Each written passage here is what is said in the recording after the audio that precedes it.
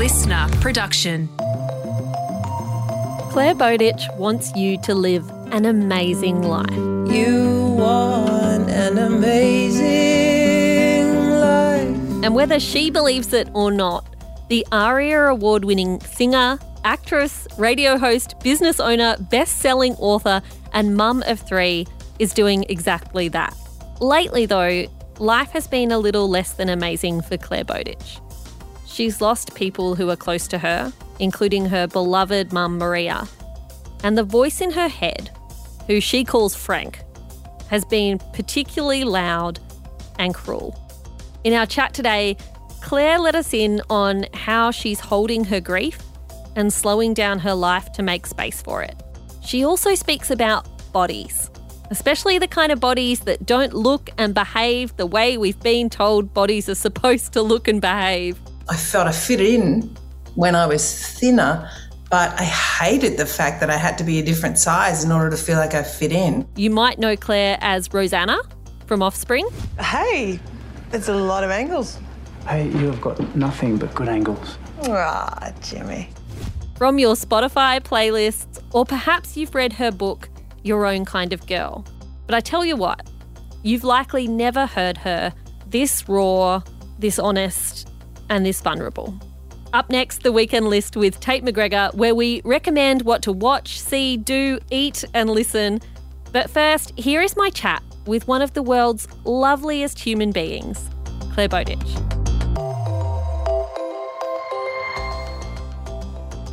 Clare Bowditch, welcome to the... Oh, don't talk over me. Clare Bowditch, welcome to the weekend briefing. I'm trying to be professional. It's a treat to be here with you. I'm sorry, friends who are listening. It's an absolute delight for me to be here. And the truth is, we may speak over the top of each other. I'll try so hard to behave, but it's a real thrill. I'm a very big fan of yours. Oh, really? I'm a big fan of your work as well. I've been familiar with it for a while. Folks who don't know and are finding the beginning of this chat odd, Clare and I are extremely good mates. And so interviewing Clare is going to be a less than formal experience, but I'm going to give it a really good crack. First, you need to know that the bookshelf behind Clare is colour-coded and also coded by size, like the biggest, tallest book is at one end and the shortest at the other. Are you this organised in all aspects of your world and life? I absolutely am, she says, slyly, with a wry smile, because no is the truth of it. The reason I have an organised background behind me, or an organised bookcase before the background, is really in an attempt to have one small corner of my life where each thing has a place and fits neatly together in an organised and accessible unit. The rest of my life as a creative person, as a mother, as just a human being, is pretty messy and chaotic, is the truth of it. You know, we do our best, but we certainly don't have the colour-coordinated, stylised background everywhere, that's for sure. Are you comfortable in the messiness of life? And I think a lot of us have this if we've got work and family commitments that mix together, but particularly if you've got the kind of portfolio career you've got where you don't have one boss where you show up 9 till 5, you're the boss, but you do a bunch of different things. Are you comfortable in the mess, or is it something that you like to try and change? I remember many years ago, I had the pleasure of working on a TV show called Offspring, and I remember it was my first time on a television show. I had a small acting role there. And, you know, I loved this television show, Offspring. It's one of my favourite shows. It's set in a suburb that we live in here in Fitzroy in Melbourne. And my character was called Rosanna, and she had a house. She had, in fact, not just any house, she had the house that I would love to own in Fitzroy and have eyeballed, you know, since I was a teenager. And, you know, it was the most beautiful. It's just sort of a big warehouse down a side street.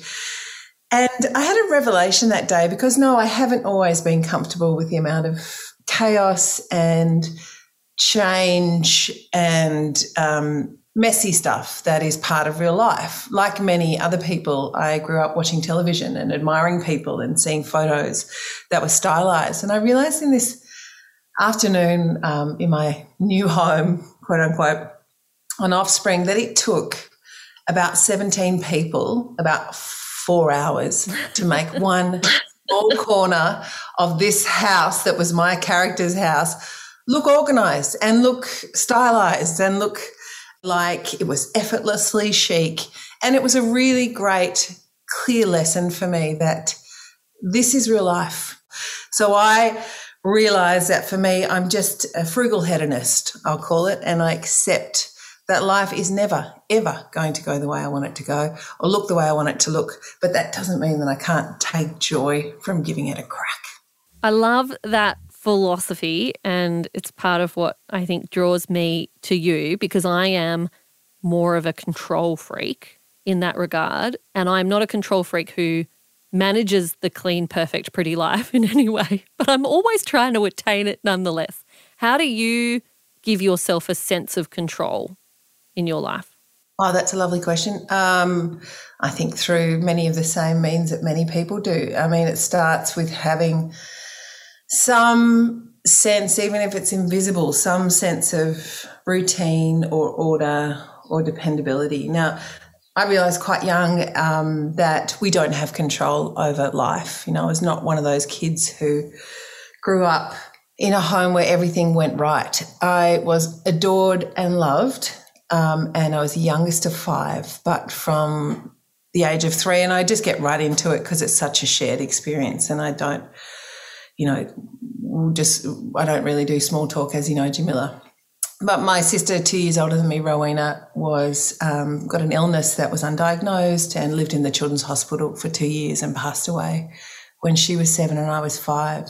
And I think fundamentally that level of disruption and, sadness actually at a young age is something that my parents did incredibly well at holding us all together and holding our family unit together and giving us frameworks in which to deal with what was really the loss of, one of our core. I just observe, at the Children's Hospital, the way that they keep things sane, and in my own life, the way that I've kept things sane is small routines, small things to look forward to, small things that make sense. And, that's, I've mentioned there a couple of the healthier things. There are other unhealthy things over the years that created security for me as a child too. What were the unhealthy things? So unhelpful relationships with, for example, food and dieting. That was something that I like to speak about because it wasn't spoken about when I was a kid. I understood really early that I was the big one in our family. I was the fat kid. I was and I use the word fat just as a descriptor, and also it's a term of endearment for me. I have such a tender spot for other people who have ever felt their body doesn't fit in the world. The stories that the world tells us about who we should be, we don't fit in there. We don't see ourselves in there. And as a kid, there was a lot of comfort that I got from eating good food, the food that people brought to our family, the food that we cooked at celebrations. We were a big Dutch family. As I said, I'm one of 5. Mum was one of 11. Dad's one of 5. And we celebrated a lot. And in my body, that food and my relationship with it was joyful. And then I was also fat and I was teased by the world. And then I realised about age 10 that if you weren't fat, you didn't get teased as much. And I decided to go to a doctor. I begged my mother to take me to a doctor. I didn't want to be fat and teased anymore. Now, the thing about being a fat kid is you develop these other skills, or the thing about not fitting in, you develop skills around humour, perhaps around you get a sort of dual view of the world. You realise that what's peddled as success isn't necessarily what feels successful within ourselves. And that occurred to me when at the age of 11, I came back from primary school holidays. I had followed the doctor's instructions. I was thin for the first time, and the world treated me incredibly differently, as though I was special. And that's human. It's normal to be interested in someone who has changed. But for me, it was a very complex set of contradictions to deal with. I felt I fit in when I was thinner, but I hated the fact that I had to be a different size in order to feel like I fit in. So I wrestled with those things, and that was one of the places too throughout my teenage years that I looked for security and didn't necessarily find it. And that was in trying to control the way I ate and the way my body looked And again, I say this out loud because, my gosh, it's common. And I think it's really useful to speak it because we don't often even realise that those stories are going on inside ourselves. It is. And I know so many people, mostly women, but people who have experienced those same feelings. I've experienced those same feelings, and we talk about that a lot. So you are then a mum and a rock star, married to drummer Marty Brown at the same time, which I think are two ideas that a lot of people would consider contradictory. While there are more and more people on the Billboard charts, for example, who are parents now, it tends not to be at the forefront of what we see of them. And it certainly wasn't at the time you became a mum. Tell me about how you sat with those two ideas at the same time of, I'm calling you a rock star. Sorry, legit, when we met you and Marty, my husband and I were like, oh my God, we're hanging out with music royalty. So how did you combine the life of a musician and a professional, very successful musician with being a parent, particularly in those early days when they're little? The truth is, I looked to friends and strangers. I thought Patti Smith has children. You know, she's been able to do it her own way. Okay. Nick Cave is a father. He's been able to do it his own way. And then closer to home, John Butler. I was watching a television show one day and I heard him and his wife, Danielle, also known as Mama Kin, talking together. They had children. I thought to myself, how are they making it work? So the other way that we did it, and I must say, is through the support of family. These are the ways that we did it, you know, because even though it scared my mum to see how hard we were trying and how public it all was, because my mum, she's just she was the most beautiful woman, but she's very, you know, family's at the centre. So the point is, even though the people around me were scared, they backed me and it helped me back myself. So that's what I say to people. You got to get in the right crew. You know? You've talked about honesty and taking risks. Which of your songs do you think is the most honest? Gee, one of the hardest songs that I've found to sing out loud, which is called Your Own Kind of Girl. It's a song that I wrote maybe 10 years ago, 15 years ago. And this is a story of this struggle, this deep, deep struggle that so many of us have had, and which was, you know, seen as unspeakable, around accepting ourselves for who we are, around accepting our foibles and our weaknesses and accepting our strengths and the contradiction that we can have imperfect bodies and still be perfectly sane and perfectly capable, resilient, worthy. You've been wondering when the answer is gonna come. It's not gonna come till you realize you are fine. You're more than enough. The real world needs real girls to love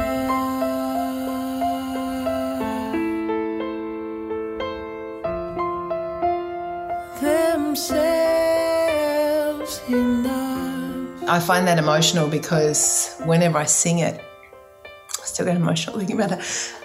I am sorry. You're okay. Whenever I sing it, I'm made aware of how many people struggle to be kind to themselves. It's true. And how music and art and telling the truth are one of the only ways that we get to realise we're not alone.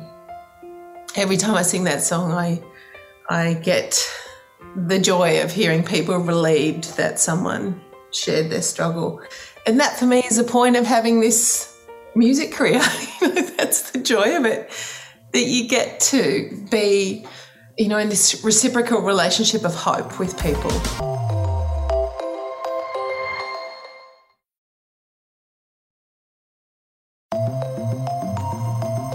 You and I are both Melbourne people. Tell me about how those lockdowns were for you, because I know there was a whole lot going on in your life, even beyond the difficulty that I think we all went through. All of that uncertainty was difficult. What also became difficult is I After 20 years of stalling on writing this book that I promised myself I'd write, I finally released it, in maybe October 2019. The book was out. We did a big tour. It was a moment of victory because I'd finally done a hard thing, and absolute heartbreak because it was around the same time that my darling mother got diagnosed with one of the absolute bummers of cancer. If you can have...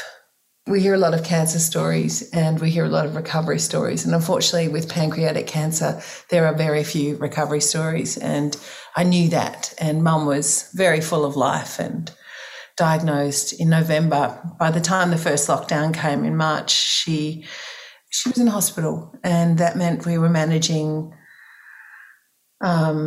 what we know is a very quick and vicious cancer. My family and I trying to give Mum the support that she needed in the situation of COVID. Come, a few months later, I believe it was in July, Mum was transferred over to palliative care, during which time the second lockdown was announced. And she was in palliative care, and I go into detail here just to give a snapshot of what so many people went through, that excruciating feeling of in palliative care that the hospital visiting is different, When she'd been in the hospital before palliative care, she could have one visitor for 1 hour a day. In palliative care, visiting opens up. But unfortunately, because the second lockdown was announced, Mum's visitation, everything was cancelled. We were told we wouldn't be able to see her again until 24 hours before her death. It's a horrific thing for any family to be told. And fortunately, the hospital supported us in getting Mum home. So COVID for me was a time of I will be processing and trying to make sense of it for the rest of my life, I think, because it was such a difficult time in the big world and probably the most difficult time in our small world too.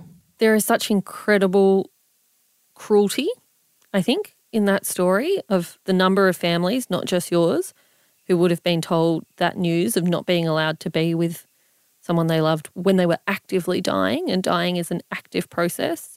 And also incredible bravery and resilience, love. You and your family, what you did for Maria was miraculous. And there is so much grief and pain and love in your voice. But I want you to know how much I and everyone listening admires you for what you and your family did, because you made the hardest weeks of a person's life bearable and brought lightness and happiness and joy to them. And if it was me, that's all I'd want.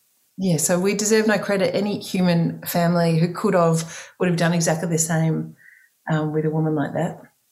I tell you what, but thank you. And you know what else happened? You know what else got me through? Little acts of kindness from friends and strangers.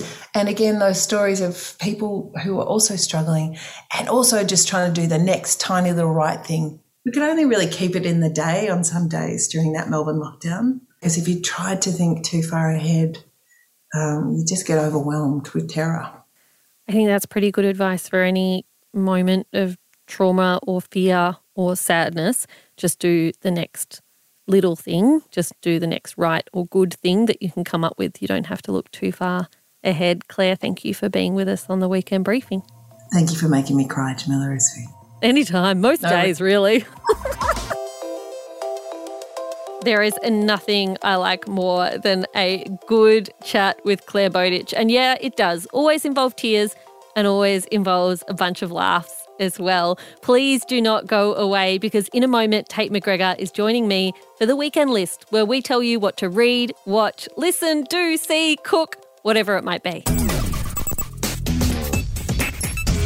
Welcome to the Weekend List, where we give some recommendations on what to read, watch, listen, cook, see, do, podcast. I'm sure we'll come up with a few more words to put in there before we are done. Please welcome Tate McGregor, who has something for you to do this weekend. Oh, yeah. If you're like me, I'm obsessed with dumplings. I could have them for breakfast, lunch, and dinner, and it is officially dumpling season. I mean, every day is dumpling season, but I think it's time you go out there and DIY your dumplings. Me and my friends had a dinner party the other night and we all made little dumplings. It's really actually easy. You just make your filling, whatever you want. We made this really excellent miso eggplant filling for a vegetarian option, yum. which I would highly recommend. But you can buy the wrappers just from, your local supermarket or Asian grocery stores, and they're just as good. You don't really need to make those if they're good when you can buy them, right? So just get that, spoon it in, fry it up, steam it up, do whatever you want, and you can make like 70 in a really quick amount of time. It's insane. Okay, I have a question. Tell me. Do you know how to make, I forgot what they're actually called, but the soupy dumpling, the ones that explode with soupy goodness? Because that sounds like that's all kind of magic, right? That is the next level that I need to strive for, I think. So when I do that, that'll be my next round of dumpling making, and I'll report back how my soupy dumplings go. We look forward to that recommendation. I've got a podcast recommendation for you, everyone, and that is The Sure Thing, which is a new podcast from the Australian Financial Review. Stay with me, everyone. This is the untold story of how two mates from university hatched the perfect crime. Basically, they get into insider trading, but the way they do it is kind of deliciously simple and yet hugely financially effective. But the only reason they end up getting caught and both of them go to jail is because one of them gets super greedy and was actually trying to make more money behind the other guy's back. If he hadn't been doing that, neither of them would have ended up in prison. And this podcast is based around interviews with Chris Hill, who is the guy who didn't make as much cash, but who has also ended up in prison. Highly recommend. You can get it wherever you get your podcast. It's, I don't want to say juicy because it's real, but it's really juicy. We love a perfect crime. Also, now this guy who's making less cash is making media deals. Get him out there. I know, but then there's also this thing of like, I'm sitting there and I'm kind of feeling sorry for him once I'm halfway through the podcast, but he was ripping people off too. I was giving him some numbers on a piece of paper and we were making a bit of money. And at that point, did you know that you were breaking the law? I knew that, that I wasn't meant to be giving out these figures to people. And I knew that it was insider trading.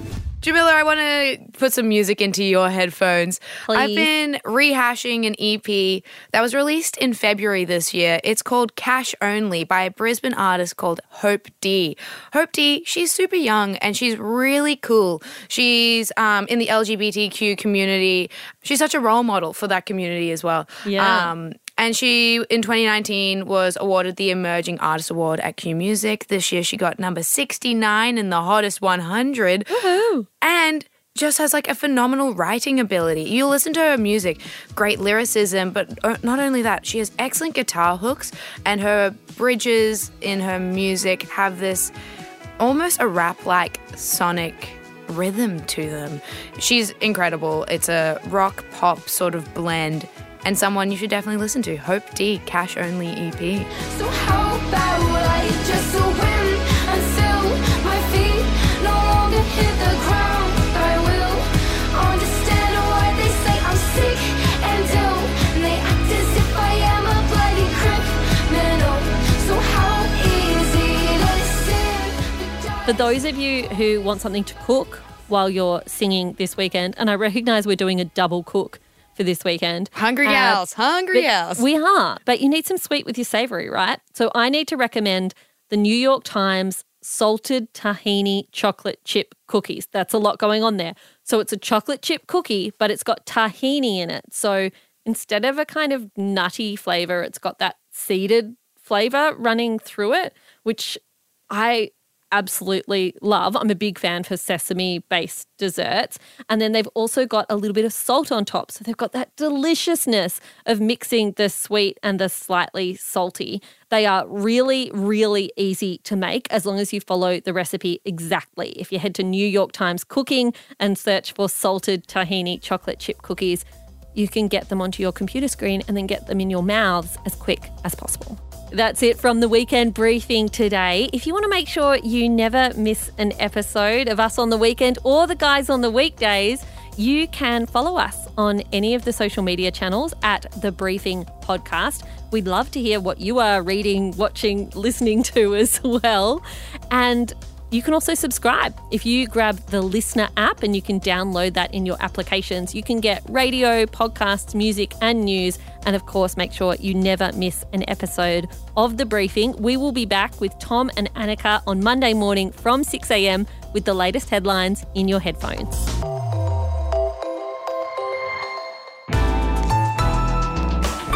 Listener.